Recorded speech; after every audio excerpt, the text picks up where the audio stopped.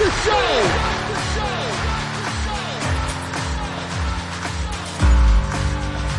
You have all made it to the dance.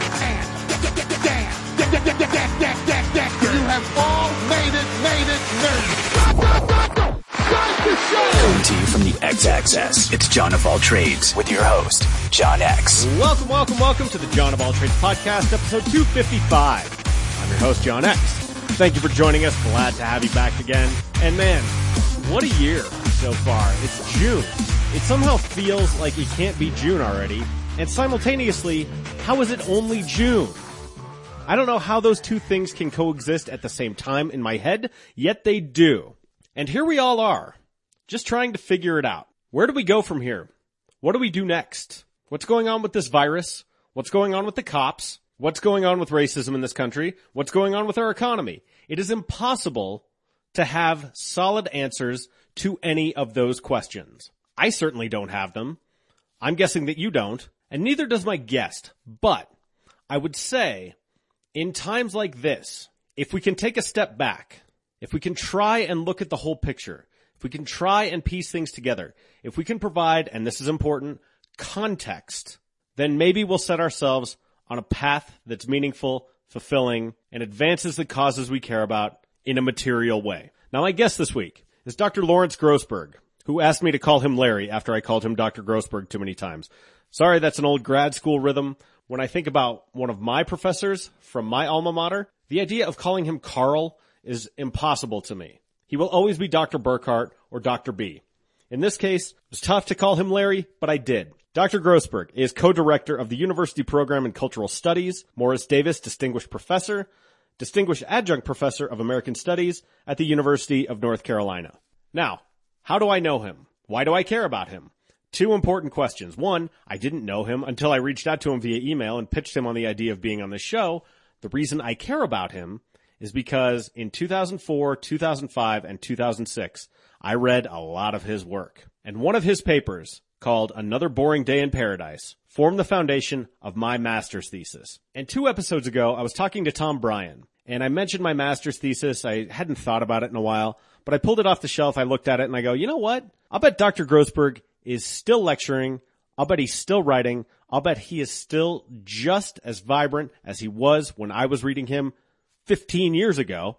And sure enough, he is. Now, this is not exactly the conversation that I thought I was going to have. I figured we'd talk about music. I figured we'd talk about cultural theory. And we do some of that. We do that a little bit. We talk about his fascinating journey in being one of the first people in all of academia to study popular music and rock and roll, and how he had to build constructs and frames and theory around popular music because no one else was doing it.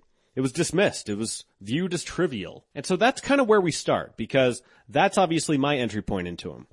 But as we start talking about his scholarship today, and he resists that word, he doesn't think of himself as a scholar. He thinks of himself as a lecturer, as an intellectual, and an academic, but not a scholar. Okay, fair enough. We end up talking about the issues of the day. We talk about the rise of conservatism and where that originated in the 60s, how it evolved through the 80s, and what it looks like today, and how President Trump is really changing things in terms of modern conservatism. We also talk about the liberal left and its many failings, why that is. We talk about why binaries are so limiting and why the use of binaries is such a flawed way of viewing the world. Now, as you might imagine, someone who started as a professor in 1975 certainly has no shortage of things to say.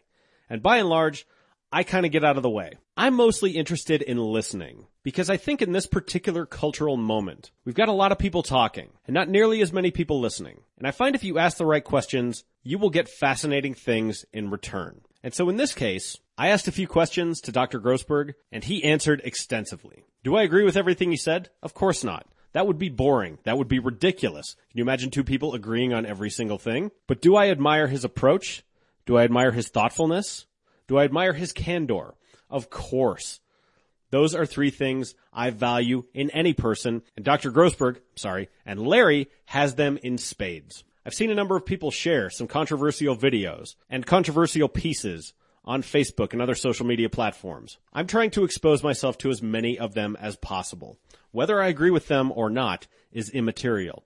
But if you are not at least engaging with viewpoints that you disagree with, then you are doing yourself a disservice. And it's funny, in this chat, Larry says people ask him, I don't know, frequently, at least semi-regularly, are you a Marxist? And his answer to that is fascinating. He also tells me that he frequently enjoys reading conservative magazines more than he does liberal ones. He goes into why. I'm not going to spoil any of this for you because I think there is value in the conversation that we are having. Now, I started off this intro by saying I don't think any of us have the answers to the questions that are plaguing us right now about disease, about racism, about the role of police, about our economy. And I bring that up because frequently we are presented with but two options to choose from. And again, that I think is doing a disservice for all of us. Instead, the acquisition of knowledge is asking a series of questions, listening, and being willing to have your beliefs challenged. So, in the spirit of everything going on, in the spirit of uncertainty that we all find ourselves in, I bring you this episode, one I am enormously proud of, with a guest that I deeply admire, and I'm thrilled I actually got to spend an hour with him. I didn't know if that would ever happen back when I wrote my thesis, but now that it has, man, what a thrill. Just a couple of quick plugs before we get going in earnest here. One, if you're listening on iTunes, Stitcher, or any other podcatcher, please hit that subscribe button. Brand new episodes will come directly to you. You won't even have to listen to any of my hype. They'll just get delivered right to you on Wednesdays, which is when new episodes go up. If you'd be so kind as to leave us a rating, leave us a review, that bumps us up in the algorithm. Again, how? I don't know. Nor do I especially care. I probably should care more, considering I produce podcasts for a living, but having more ratings, having more reviews, having more subscriptions, those are all great ways of supporting the John of All Trades podcast. Additionally, you can find every single one of my 250 plus episodes in the archive on jonofalltrades.us, Jon of all trades.us. I've been at this for more than 6 years. I've had something like 10 days worth of conversations. You're bound to find something you like. Go and check out the back catalog. It's all there. Now then, let's get to this episode. Number 255 is with Dr. Lawrence Grossberg. He is co-director of the University Program in Cultural Studies at University of North Carolina. One of his essays is the foundation of my thesis, and this episode is jam-packed with insights, questions, observations, and I think you're going to enjoy it. Episode 255 with Dr. Lawrence Grossberg starts right now.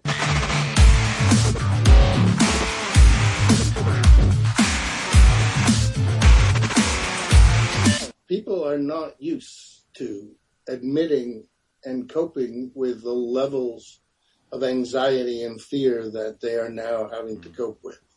100%. Yeah. I mean, there has been for decades a kind of crisis of anxiety disorders, mainly among young people in this country. But I think the level and the dispersion and the constancy of anxiety and uncertainty, we've not taught people how to cope with these things. No, as you say, there's no escape. Right. It's a constant barrage, and the fact that we don't have any leisure activities right now either. There's no concerts, there's no ball games, there's not new things happening. So if you try to escape into social media or watching the news, it's a reminder of exactly what we're doing, and it all feels the same. Like you can't just escape and watch, an afternoon baseball game on TV. Right. So, thank God for music. Thank God for music. And that's funny. That's a perfect segue into talking about what we're going to talk about, because this is Dr. Lawrence Grossberg, UNC Chapel Hill, and let me get your exact title right. You are co-director of the University Program in Cultural Studies, Morris Davis Distinguished Professor, and Distinguished Adjunct Professor of American Studies. And also, on a personal note, one of your pieces of scholarship kind of was one of the foundations of my master's thesis. So I was I was reminded of my master's thesis in one of the recent interviews I did, and I go, you know what? I'll bet Dr. Grossberg is still kicking, and I promise from here on out to call you Larry. But I was looking at that and I go, yep, let's look it up. Let's send a pitch. And so you were very gracious. You responded to me right away, and I'm thrilled to have you here. Well, I appreciate the invitation.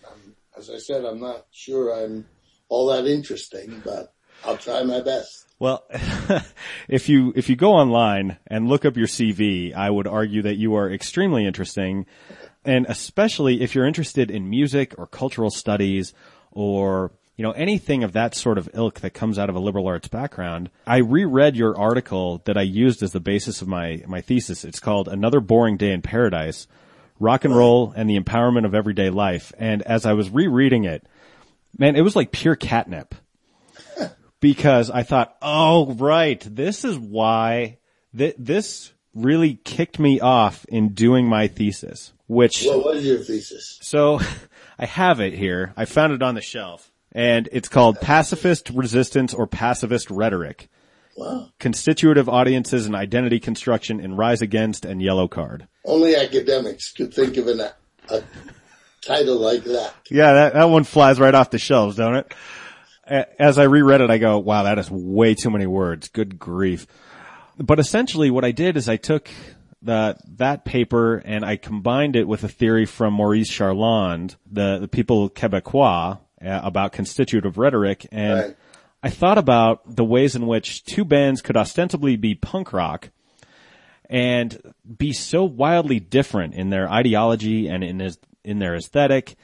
And rereading your paper, I took so many notes. It felt like I was back in grad school. So when I say it was like catnip, I go, wow, I haven't got to exercise these rhythms in a very long time. This is all a long way of saying I deeply admire your scholarship and I appreciate what you do, just right up front. Thank you.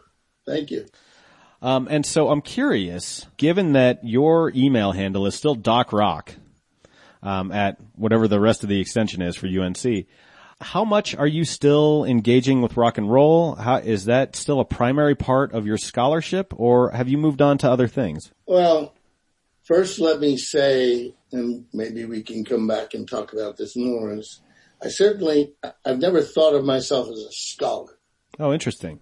I'm not a scholar of popular music or, more recently in the past decade, I've been writing about political culture.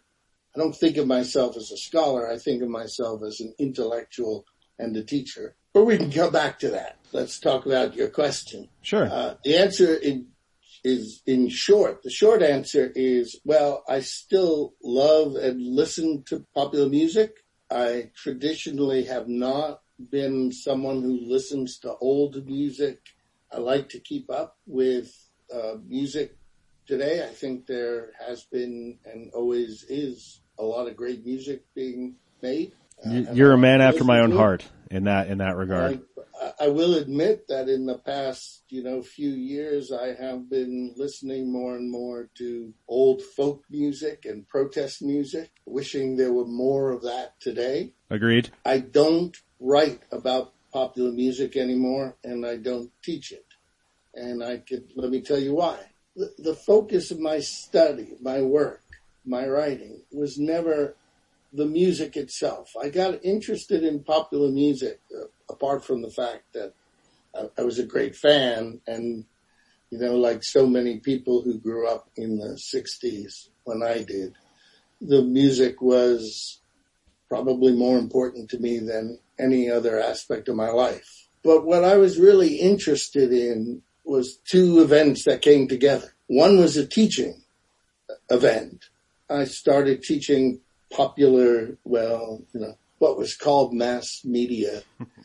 But for me, it was about popular culture. And this was in the mid-70s, I guess. And I found that I couldn't use any examples that the class shared. I would pick movies and start by assuming that they'd all seen them. And, of course, half the class hadn't. And, right. We didn't have things like we would today, with Star Trek or Star Wars movies or some of the youth-oriented movies. And the same was true of television. The one thing I found that they all knew and resonated with was the music. So when I tried to start teaching about how you might think about popular culture and its place in our society and its repercussions and determinations, I gravitated to the music because it was what, you have a limited time in a classroom, and it was easier to use examples that they knew and examples that I could play in class quickly. Right. But the other thing was, what I was really interested in was trying to think about what was going on in the 1960s. Now, please remember, I was writing my dissertation in the early, in 73, 74, 75. I was trying to understand what had happened in the 60s and what came to be called the movement of movements, or sometimes the counterculture. I wanted to know what was going on. What was it? Politically, socially, culturally, what were the effects? What were the determinations? And in particular, it became clear to me that the music was central to it. So I wanted to figure out, why did the music matter? How did it matter? What was it doing for this movement? But in order to do that, I had to be able to figure out how to talk about music. Because in fact, at that time, other than, I could name them, there were some great rock critics, especially people like Greil Marcus. Oh, God. And there were other great critics like Bob Christgau and Lester Bangs, etc. The only real academic writing about popular music at the time was a British sociologist named Simon Frith, whom I later became very good friends with. Also cited in my thesis. And, I realized people didn't talk about popular music. It was no music department in the country seemed interested in it. There was very little. There was some work on country music, and there was work on folk music, but they focused on it in a way that juxtaposed them to the mass media commercialized popular music that was rock and roll, or whatever you want to call it. Right. So I started to try to figure out how to talk about music and how to write about music. But I wasn't trying to become a scholar of popular music. I was trying to do what I think cultural studies always does, which is to understand a context. Yes. For me, the context was the movement of movements of and the larger context of the 1960s. And my way in to that context was through music, which meant I needed to develop a relatively sophisticated set of theoretical concepts and descriptive tools that would enable me to begin to describe it. Well, it's interesting to me at hearing you describe this, because it reminds me of something I frequently have to do, which is, or not so much anymore, but in my time when I was pursuing my master's, some people would be like, oh, you have to watch a TV show and write a paper about it? That sounds really easy and really, lame. And I go, look, if you can understand the things that we all consume with some level of nuance and depth and set context for why things like this exist, you will understand the entire world. You will understand politics. You will better understand people. You will better understand their motivations. You will better understand the things that are both acting upon us and the things upon which we are acting. And so learning how to write about music when there was no template set, I wonder, given that you are still in this position today, I see high schools recognizing esports as part of their athletic programs. And part of me is reactionary about that, because I go, that doesn't feel right to me, but I go, just because it doesn't make sense to me doesn't mean it's wrong. And so I'm curious, in your position as studying this area of study, what are some of the things that you're seeing emerging similar to the time when you got into popular music and there was no such field of study? Well, so let me back up a bit and say, on the one hand, you're right.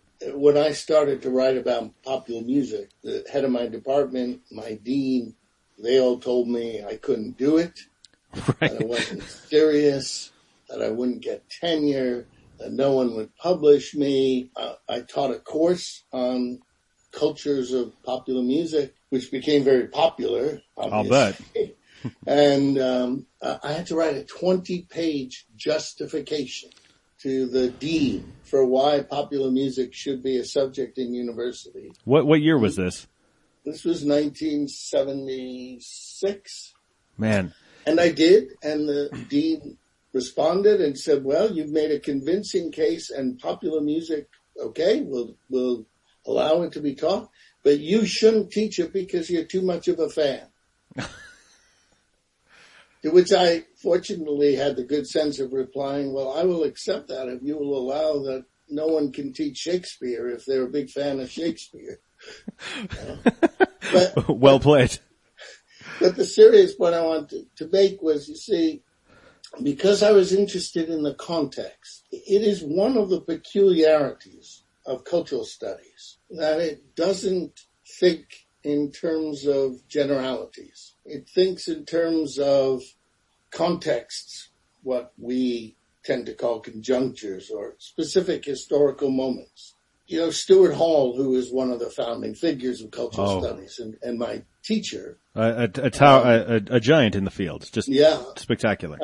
When he wrote about race, he would always say, people in the U.S. don't understand what I'm doing because they think I'm offering a theory of race. And I'm not. I'm offering a theory of a particular society, in his case, British society, that is raced. Right? And I'm asking how you have to conceptualize race as it exists in that context. So, I developed what I look back on now and think were some sophisticated theories about how to think about popular music. But those theories were developed for that context. So, what happened to me was somewhere in the 1990s, a friend asked me to write an essay about changes in popular music. And I began to kind of try to do some research. And I realized that the whole context has changed.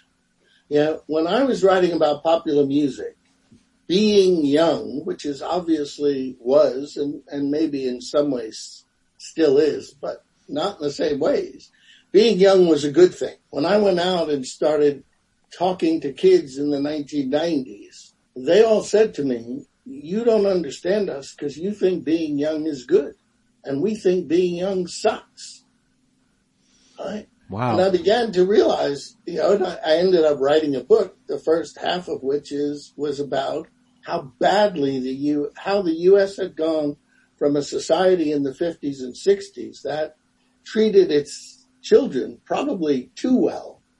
Perhaps. A society in the 90s that treated its children like criminals, prisoners, and a threat. Right.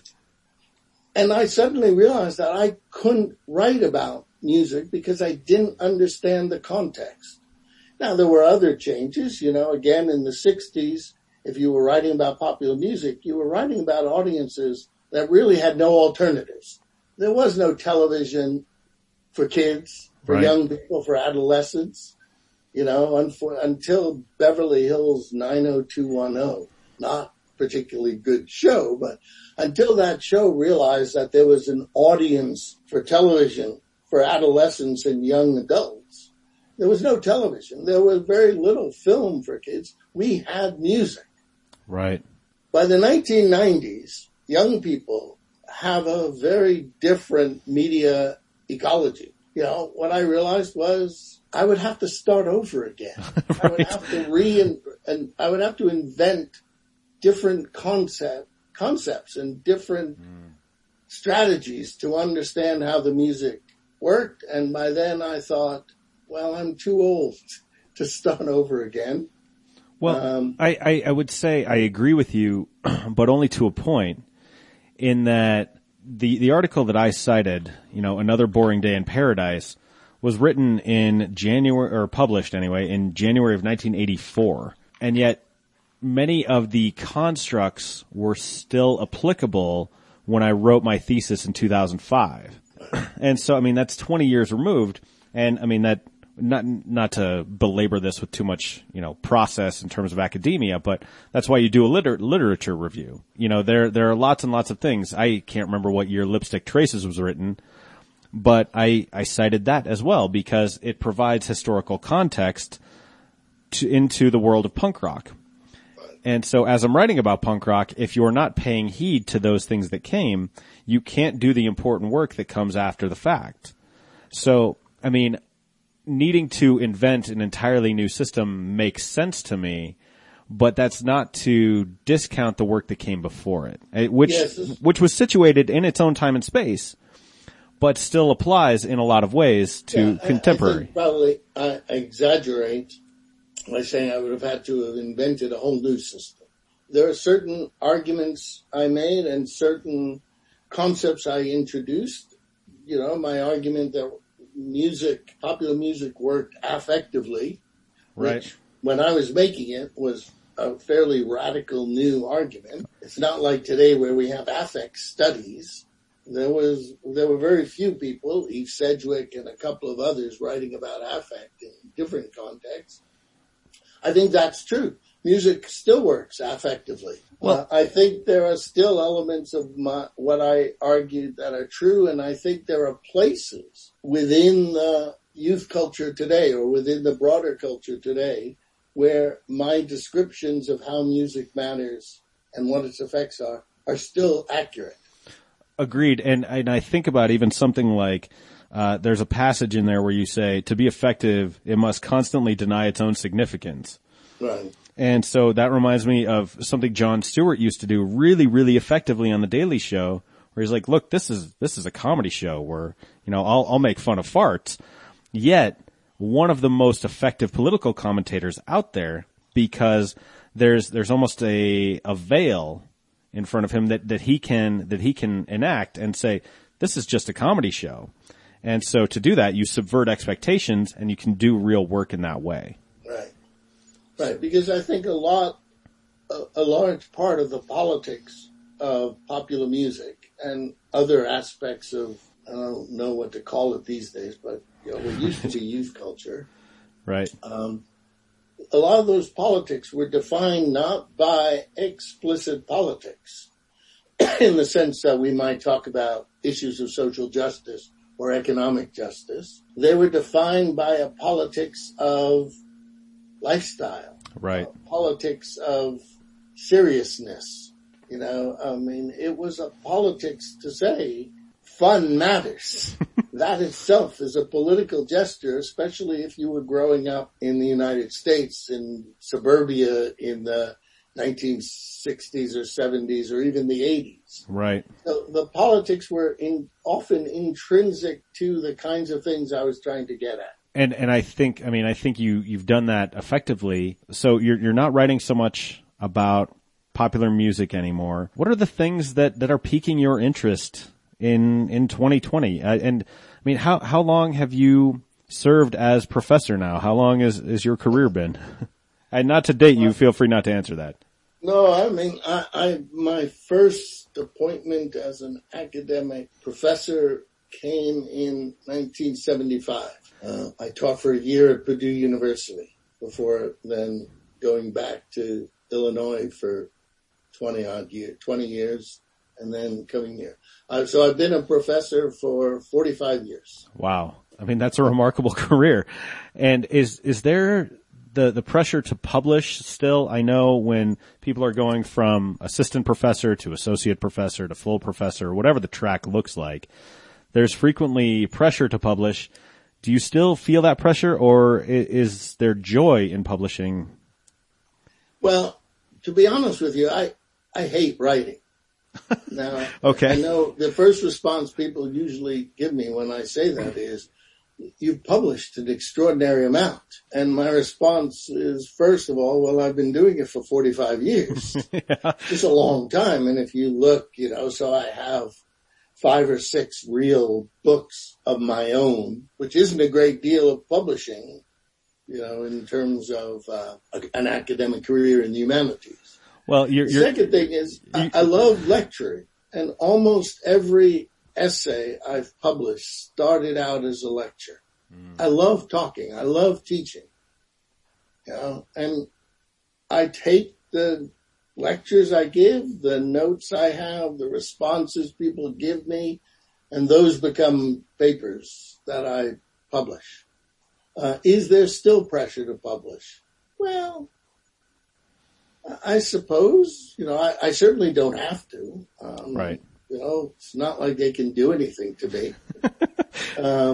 But, you know, I've never, I mean, when I started out saying I'm a teacher and an intellectual and not a scholar, I know I'm not quite sure how to put this, but I entered the academy as a place where I could do the work I wanted to do. I never felt pressure to publish. And now I realize it was probably there. Sure. But I thought, if I have something interesting to say, and people like the lectures I give, or a certain problem appears, and I think I have something useful to say about it that might open up possibilities for better understanding what's going on and therefore for changing it, then I publish it. When I started, my interests have always been popular culture, politics, and philosophy. I was told at the beginning that those were 3 topics that I shouldn't write about. Right. There were philosophers who claimed that what I did was shit because it didn't look like what a professional philosopher did. Obviously the stuff on music was considered trivial. And back then it was still the case that people said, academics shouldn't be political. I did what I loved. I did what I thought I had to do because I was committed to the fact that I believe ideas matter. And I believe that if you want to make the world better, you have to understand what's going on better than you did yesterday. I like that a lot too. And I mean, what you're espousing is a very punk rock ethos. This has value. You may look at it and you may say, hey, this is shit, or this is trivial, or this is unimportant. But hey, you know what? This matters to me. I'm going to pursue it.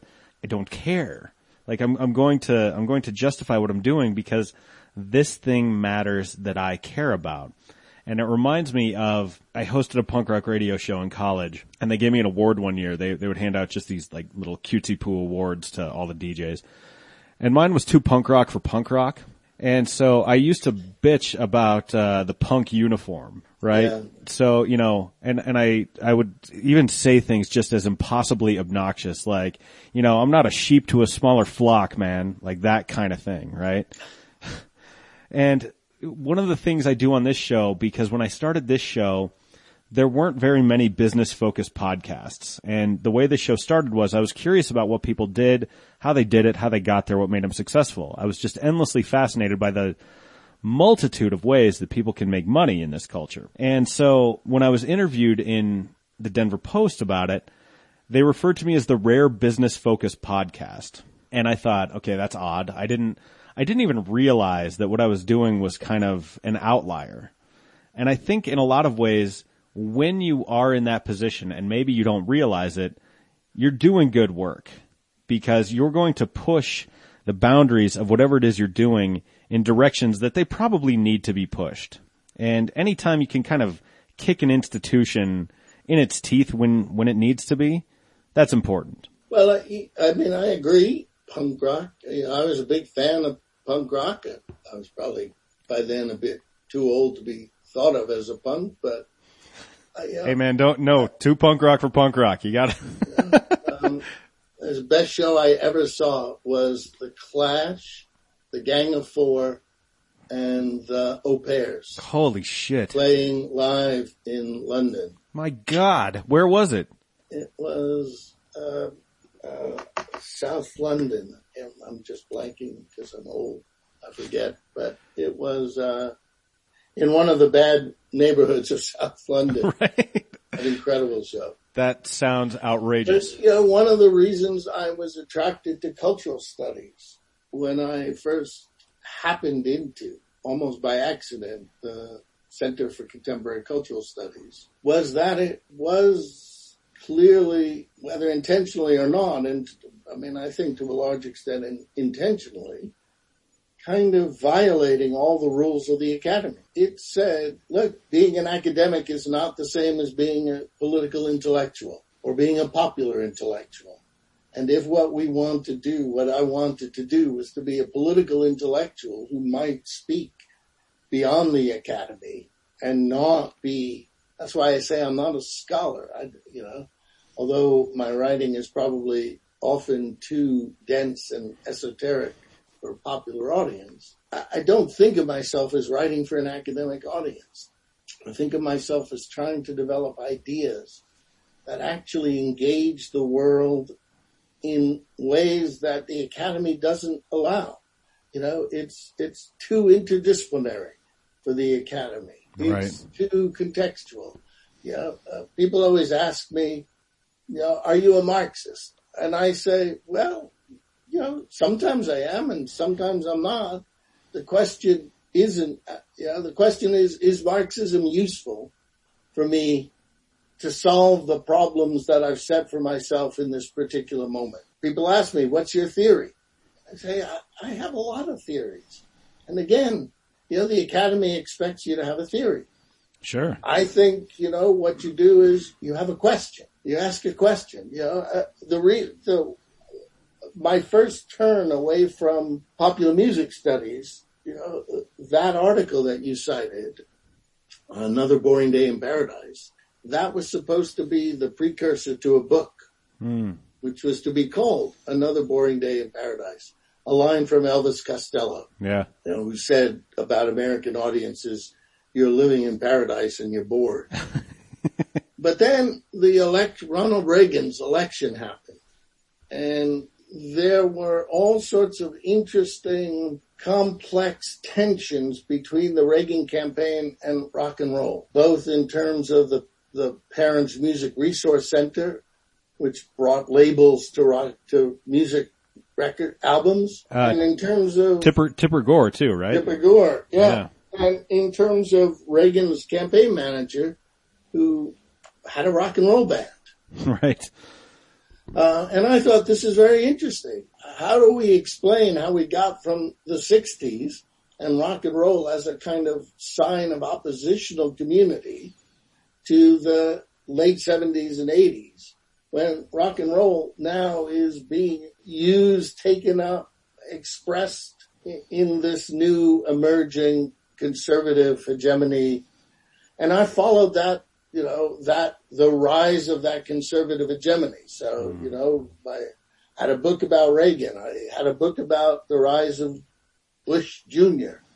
I had a book about the rise of Trump now. That's become my passion now. I'm trying to understand how we got from the 60s, because I think we're still living out the repercussions of the 1960s. How did we come to the kind of politics that we have today? In what way are we, because I've heard that before, but I'm interested in your thoughts on expanding upon that, how we're living the consequences of the 1960s.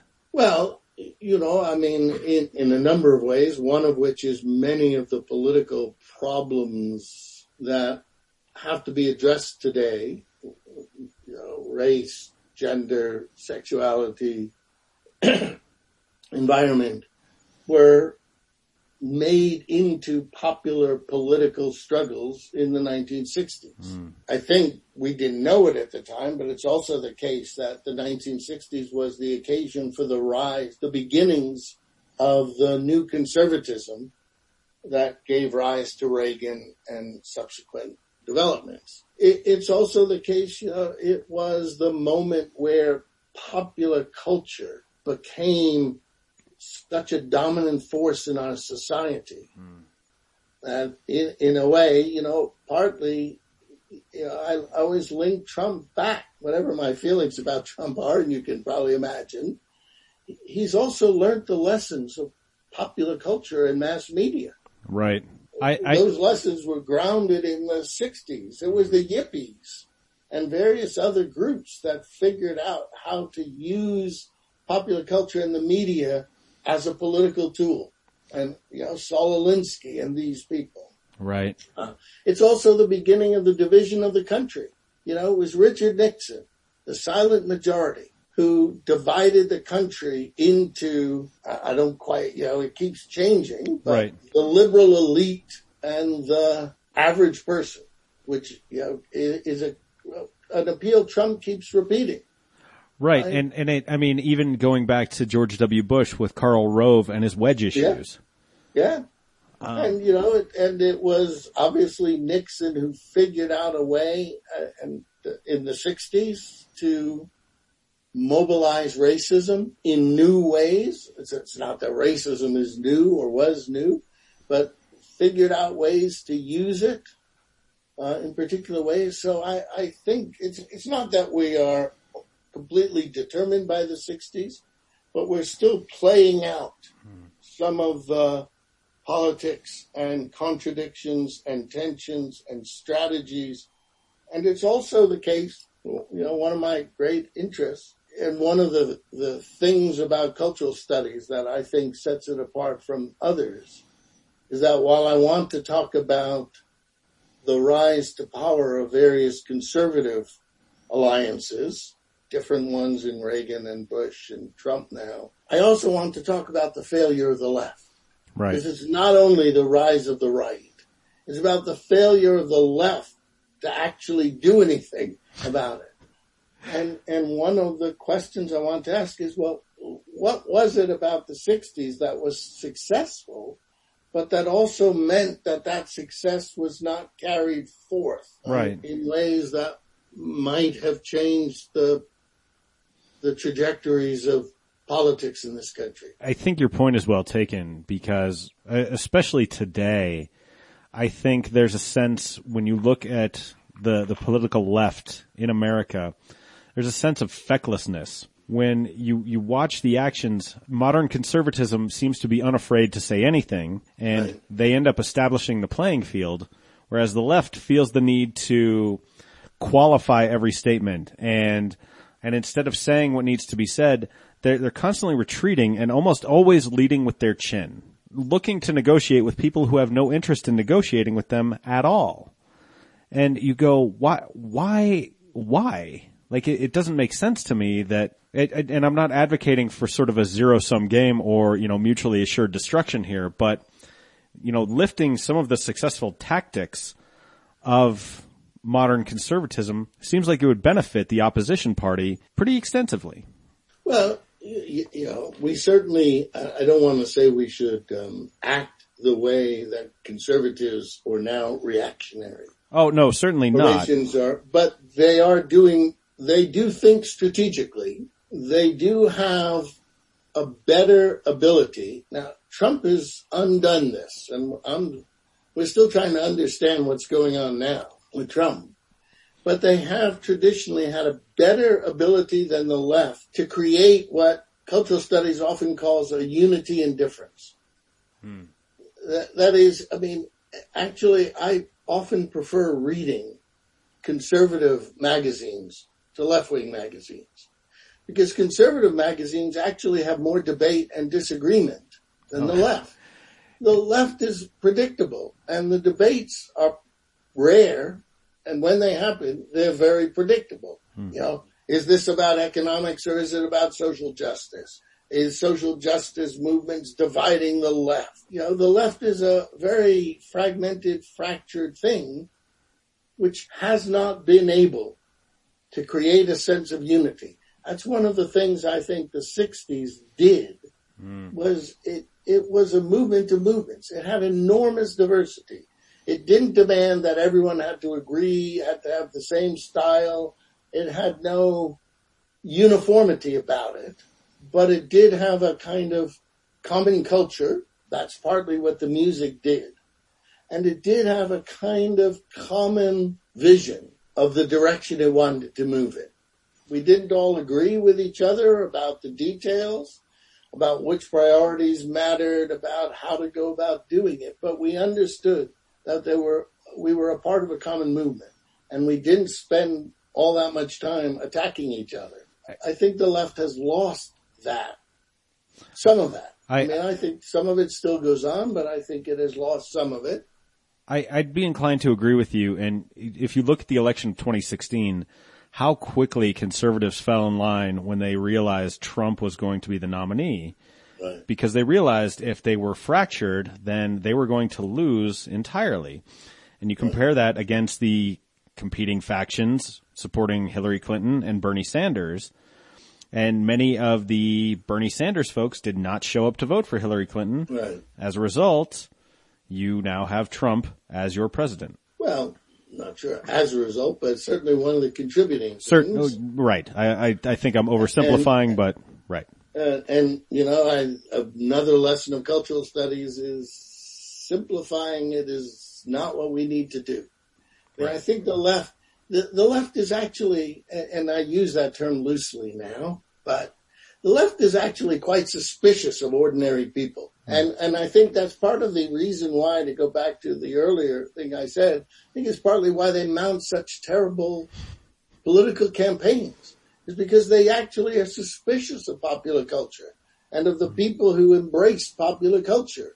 The right has always understood, A, that culture matters, and that B, if you're going to speak to people, you have to speak to them in ways they understand. Right. Now, that often means speaking in simpler terms than you might speak when you are talking to your strategists and others. Right. But the right, I mean, again, before Trump, because I think we're still trying to figure this out, the right had a very sophisticated understanding of American society, American politics, and American culture. And they used it, and they developed strategies, you know.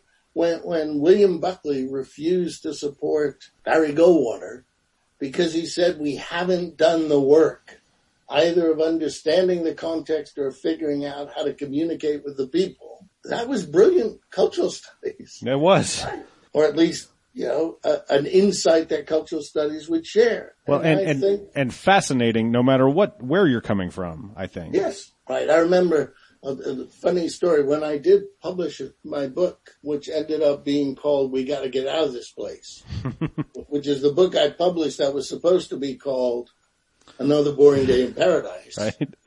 Because Reagan got elected. I got a call from my publisher. She said that they just sold a whole bunch of books, you know, a significant number of books to one university, which, you know, for a young academic, young professor, that was great news. My God, I was going to get some money. Certainly.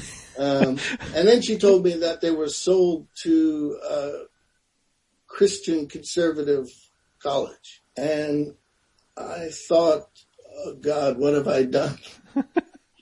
And I called Stuart Hall and I said, what have I done? And he said, well, you don't know what they're doing with your book. They may be constructing you as the devil and using you as evidence of the horrors of you know, the liberal left. Or they may be thinking, this guy's got some good insights and we can learn something from this that we can take forward in a different direction. Well, I mean, it reminds me, I mentioned to you that book, The Blueprint, how Democrats rose in Colorado. I have a friend who is a Republican political operative who makes all of his campaign staffers read that book. It's not only, he's not looking, you know, it's like, well, these guys didn't play fair or whatever. This is how you run an effective political campaign. You know, understanding the principles in this book are useful without sort of passing judgment. And that's one thing that bothers me about culture in 2020 is it's so easy to get inside your own echo chamber and not be exposed to voices that challenge you. And so I was struck by you saying you enjoying reading conservative magazines often more than liberal magazines. And I had an old blog where I wrote, I had in one hand an edition of, I want to say, National Review or maybe the Weekly Standard. Which one is Bill Kristol's Weekly Standard? And in the other hand, I had Rolling Stone that had an article featuring by Matt Taibbi. Mm-hmm. And in this hand, I had one saying that Obama was going to be the absolute worst president and be essentially the devil incarnate. In this hand, I had an article saying that John McCain was the worst person on earth and essentially the devil incarnate. And I thought, you know, this is fascinating because neither of these things is true, I don't think. Yet, I'm happy to have read them both. And it reminds me of why every good communication studies program has a debate class. Mm. Because until you can successfully either argue or at least understand the opposition or the other side, you have nothing. And so what you said really resonated with me in that regard. I think there are two models, so oversimplification, because I don't believe they're in binaries, but there are two basic models of education and knowledge. One says knowledge is an accumulation of certainties. Now, you can accept that what's certain today may not be certain in 10 years. But this is what we are certain of today. It could be moral certainties. It can be political certainties. It can be empirical certainties. It doesn't matter. I'm not a big fan of certainty. Anyone who is certain of what they think they believe and know scares me. Me too. Because the other side says knowledge is a product of conversation. Knowledge is an ongoing argument in which I can say this is what I think today, and, I can defend it to the best of my ability. But at the end, I'm going to say, but I could be wrong. And now I'd like to hear you tell me why I'm wrong. Yeah. And that's the ongoing conversation. That's what pragmatism argues. And I think at its best, that's what certain kinds of Marxisms argued, Gramsci. I think it is what cultural studies believes in. Certainty is the enemy, for me, of intellectual work and the enemy of politics. When you have certainty, that really dead ends intellectual curiosity. And when you stop that, when you say, it's so funny, my thesis advisor, who's currently the chair of the department at Colorado State, is a guy named Greg Dickinson. He said, I'm always wearing, you know Greg? He was the one who turned me on to your work. So Greg in his class used to say, because we'd be studying, Plato or Aristotle or whoever. And, in, I want to say the Gorgias, you've got characters that step up and say, I've got the truth. Right. I've got the truth. And Socrates would say, well, have you thought of it this way? Have you thought of it this way? And he's basically, eliminating sophistry. And that always stuck with me. And anytime I see people kind of walking around in matching t-shirts, I get a little bit nervous because those are people with answers who want to tell me their version of the truth that I don't think they're willing to either examine or challenge or even possibly subvert at any cost. One of the things that disturbs me about the present moment, obviously, this is a very disturbing moment. Certainly. To be in with multiple crises intersecting, none of which I think we adequately understand. Agreed. The COVID crisis, the economic crisis, the political crisis, the environmental crisis, and now the resurgence of racist and anti-racist struggles and the rise of fascism. Not fascism, let's say, reactionary conservatisms with some fascist elements to it. This is an extraordinarily unique, I do believe this is a unique moment, at least for modern times, and an extraordinarily complicated and contradictory moment. The country is not divided into two camps on any of these issues. There are lots of different perspectives on each of those issues, and then how they are articulated together. And not unreasonable. And not unreasonable. Right. Becomes extraordinarily complicated. So I'm amazed at how many left intellectuals have issued their, whatever they are, manifestos, statements. People whose work I respect, some of them I respect, others not so much. But, how could you, before the current demonstrations, how could you claim that you have an understanding of this pandemic? Well, what you're really claiming is, I've been right all along. This is crisis capitalism, and I've been telling you for decades about crisis capitalism, so now we can see it. Or this is racism, and I've been telling you for decades. I knew the answer yesterday, and now I'm telling it to you again today. Then you haven't told me anything useful or interesting, because I knew this yesterday. I couldn't figure it out then, and now it's gotten more complicated, and I still can't figure it out.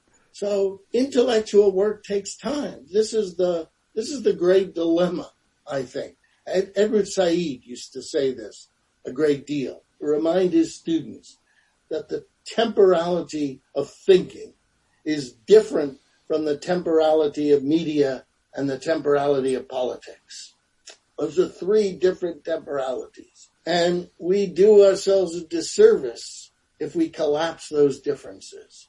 Yes, the media call upon me and say, oh, give us a statement. And I say, well, give me a week to do the research. So at least, I know more than I do now, and maybe I'll have something interesting to say. People demand that you stand up and make a statement, and I want to know on what basis, what kind of contribution to the conversation are you making that moves the conversation forward, that gives us a better understanding of the forces at work, therefore, presumably, hopefully, a better sense of what the possibilities are. I think you're absolutely dead on. And I think one of the contributing factors to that lack of time is a news cycle that never ever stops. Yeah. And never stops consuming. And that to me, as a staunch defender at times of the media is imperfect. I think the never ending news cycle is not doing good things for virtually any aspect of our society. I agree. And social media is obviously not doing any much good either. I mean, like everything, it has good consequences and bad consequences. But we haven't, and I say we, meaning intellectuals, progressive intellectuals, we haven't stopped to say, how are we going to respond to this intellectually? Not allow ourselves to be overdetermined by the demands of media or the demands of politics. I want to say, let's think about this. I mean, I get myself in trouble maybe. I mean, obviously, I understand and support and sympathize, et cetera, with protests today. And in some sense, it's always nice to see the energy of protest. And then I want to remind my friends and others, this isn't the first time this has happened. We've had major protests, many of which turned into riots, in the past over the police brutality against black people. But if you don't have an analysis of why this keeps happening, and if you don't have a sense of the complexity of the relations, and a sense of what you might do, and a sense of the interconnectedness of the economic and the cultural and the political and the social and how they constitute sometimes continuous forces, like the continuing reappearance of racism in different forms. It's not the same racism, but it's racisms. If we don't allow ourselves to have a better sense of how this is working, so that we can have a better sense of what it would mean to change it, why do you expect that, these protests are going to have any different effect than the last protests 10 years ago did, where people said, oh, mea culpa, the police are racist. We're going to put them through, anti-racist training. Yeah, sensitivity training or whatever. Yeah, and really? You think you think this is a psychological problem? No, we know it's not psychological. We know it's systemic. Aha. So what's systemic about it? Tell me how this is systemic. Well, America's racist, or these are lower middle class people who are racist. I mean, those aren't analyses. Those aren't the kind of things that intellectuals need to be doing today. We need to be quiet and get some empirical evidence, get some data, whatever you want to call it, begin to think through some of what's going on, to think through it historically, to think through it contextually or conjuncturally. And I know that's frustrating, and I know that people say, oh, we don't have time. Urgency is not a friend of intellectual life. Right. And it seems to me we give up something of our political responsibility by giving into urgency. And I think that's one of the failures. It's not coincidental that the right set up all these think tanks after the 60s, where they developed plans thinking 20, 30, 40 years. I remember, you can stop me. Keep going, you're good. I remember hearing a lecture by William Buckley, the founder of the National Review, and probably one of the leading intellectuals of the new conservatives in the 70s and 80s. And he gave a lecture about abortion. And he said, the audience was, as far as I could tell, all anti-abortion, except for a few. I was there because I wanted to try to understand the conservative movement. And then, therefore, I had to go to their meetings, read their journals, listen to them. And Buckley said something really interesting. He said, it is terrible that our country is killing innocent people, their construction of abortion. And we will stop it. But if you think we're going to stop it tomorrow, then you should leave now. And if you think we're going to stop it next year or in the next election, you should leave now. Because it will take us 30, 40, whatever it takes. But we will stop it. And now, they're that close to stopping it. Because the Supreme Court, given the right opportunity, will likely overturn Roe v. Wade. Think about that. Think about strategizing over the course of half a century. As much as I disagreed with Buckley and given his politics and his racism and various other things, nevertheless, I admired his understanding that this is how intellectual politics works. Right. I would say what you're saying is related to something, I think it was Aristotle that said, it's an enlightened society where a man plants a tree under which the shade of which he will never sit. Sure. William F. Buckley is dead. Yeah. And has been dead for a bit here, yet this continues. And if you think about that blueprint and that strategy, you're right. That is remarkable foresight, and that is remarkable dedication to a cause that I think the argument that you're making is perhaps the right has gotten a little better at this than the left. Well, I think the right has gotten a lot better, although, again, I'm not sure about Trumpism. No, that's been like a grenade. The takeover. Trump is not a conservative. No. He feeds various conservative groups certain things that they have wanted. He is pro-capitalist, but of course there are a lot of Democrats who are pro-capitalist too. Certainly. He is what I would call a reactionary. And by the standards of conservatism, set by people like Russell Kirk and many of the leading conservatives from the 70s, 80s, 90s, even into the 2000s, people like George Will and others have renounced Trump. And there are many conservatives who are saying, this is not what conservatism is. This is something very different. What Trump has done and what its effects will be on realigning the political terrain, I'm still trying to figure out. Well, and there's no way we could possibly know that now. But we can have a better understanding of what is going on. Agreed. Always limited. We can have a better understanding. So for example, I wrote a book after his election called Under the Cover of Chaos. My argument in that book is that chaos has become Trump's political weapon of choice. And I try to elaborate what that means, right? So that he is, much of what he does produces chaos, which he can then rail against and justifies the assertion of increasingly sovereign forms of power, which produces more chaos.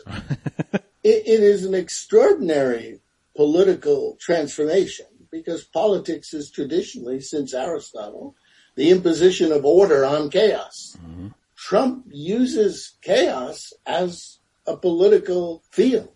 And I don't think we've come to terms with what that means and how he does it. And, a good example of that was his horrendous hike through the park to the church. Right. As an image of holding back the chaos, which he himself is producing by holding it back. Right. It's a frighteningly undemocratic, I can't think of another word. It's a frighteningly undemocratic notion of the polis. I would agree. I hate to cut this off. I know you've got an appointment that you are prepping for. This is the time on the show when we do plugs. So if there's anything you'd like to plug, if you'd like to, where can people find your book? Where can people get in touch with you? Anything you want to plug at all, you're welcome to do it now. The floor is yours. Well, what do I plug? I think people should, go online and find Stuart Hall videos. Oh, sure, yeah.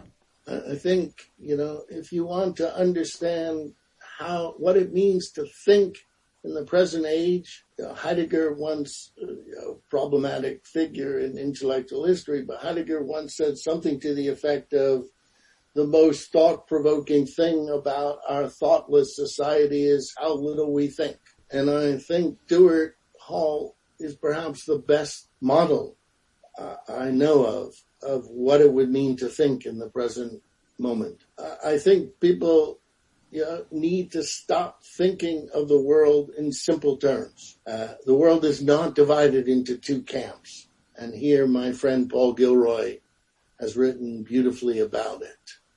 One of my favorite oxymorons is there are two types of people in the world. Right. The types of people who believe there are two types of people in the world and everyone else. Right. The American polis, the global polis, is a lot more complicated than our binaries suggest. And politics built on binaries is doomed to failure. The right uses those binaries strategically while they allow, and again, Trump has disrupted this, we need to be willing to embrace some of the complexities of the world and think them through and give up our certainties. It's always nice. You want to read my book? It's available. It's called Under the Cover of Chaos, Trump and the Struggle for the American Right. I will. Is that available? Amazon, Barnes & Noble, that kind of thing? Go to your local indie bookstore. There you go. Ask them to order it. Support your local indie bookstores whenever possible. Agreed. 100%. Well, Larry, I will tell you what, this was a big thrill for me personally, just because your work was very important to my development and my thinking about the world.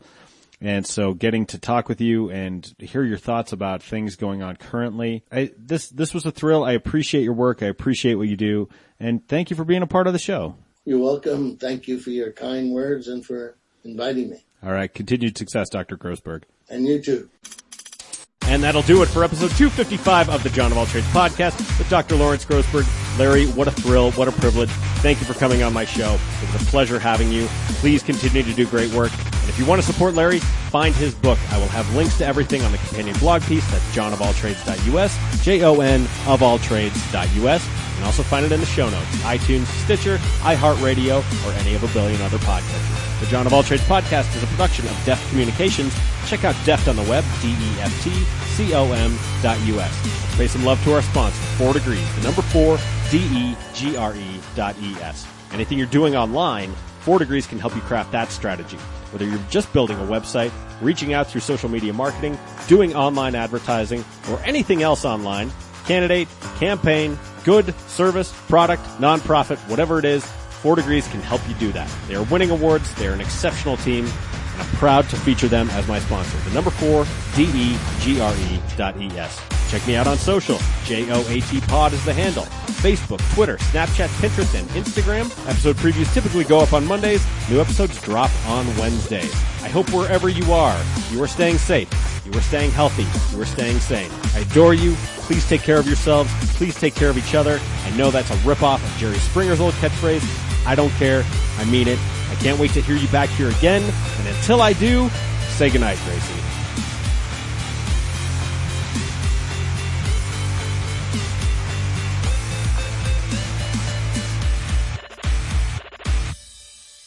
That's good, Johnny.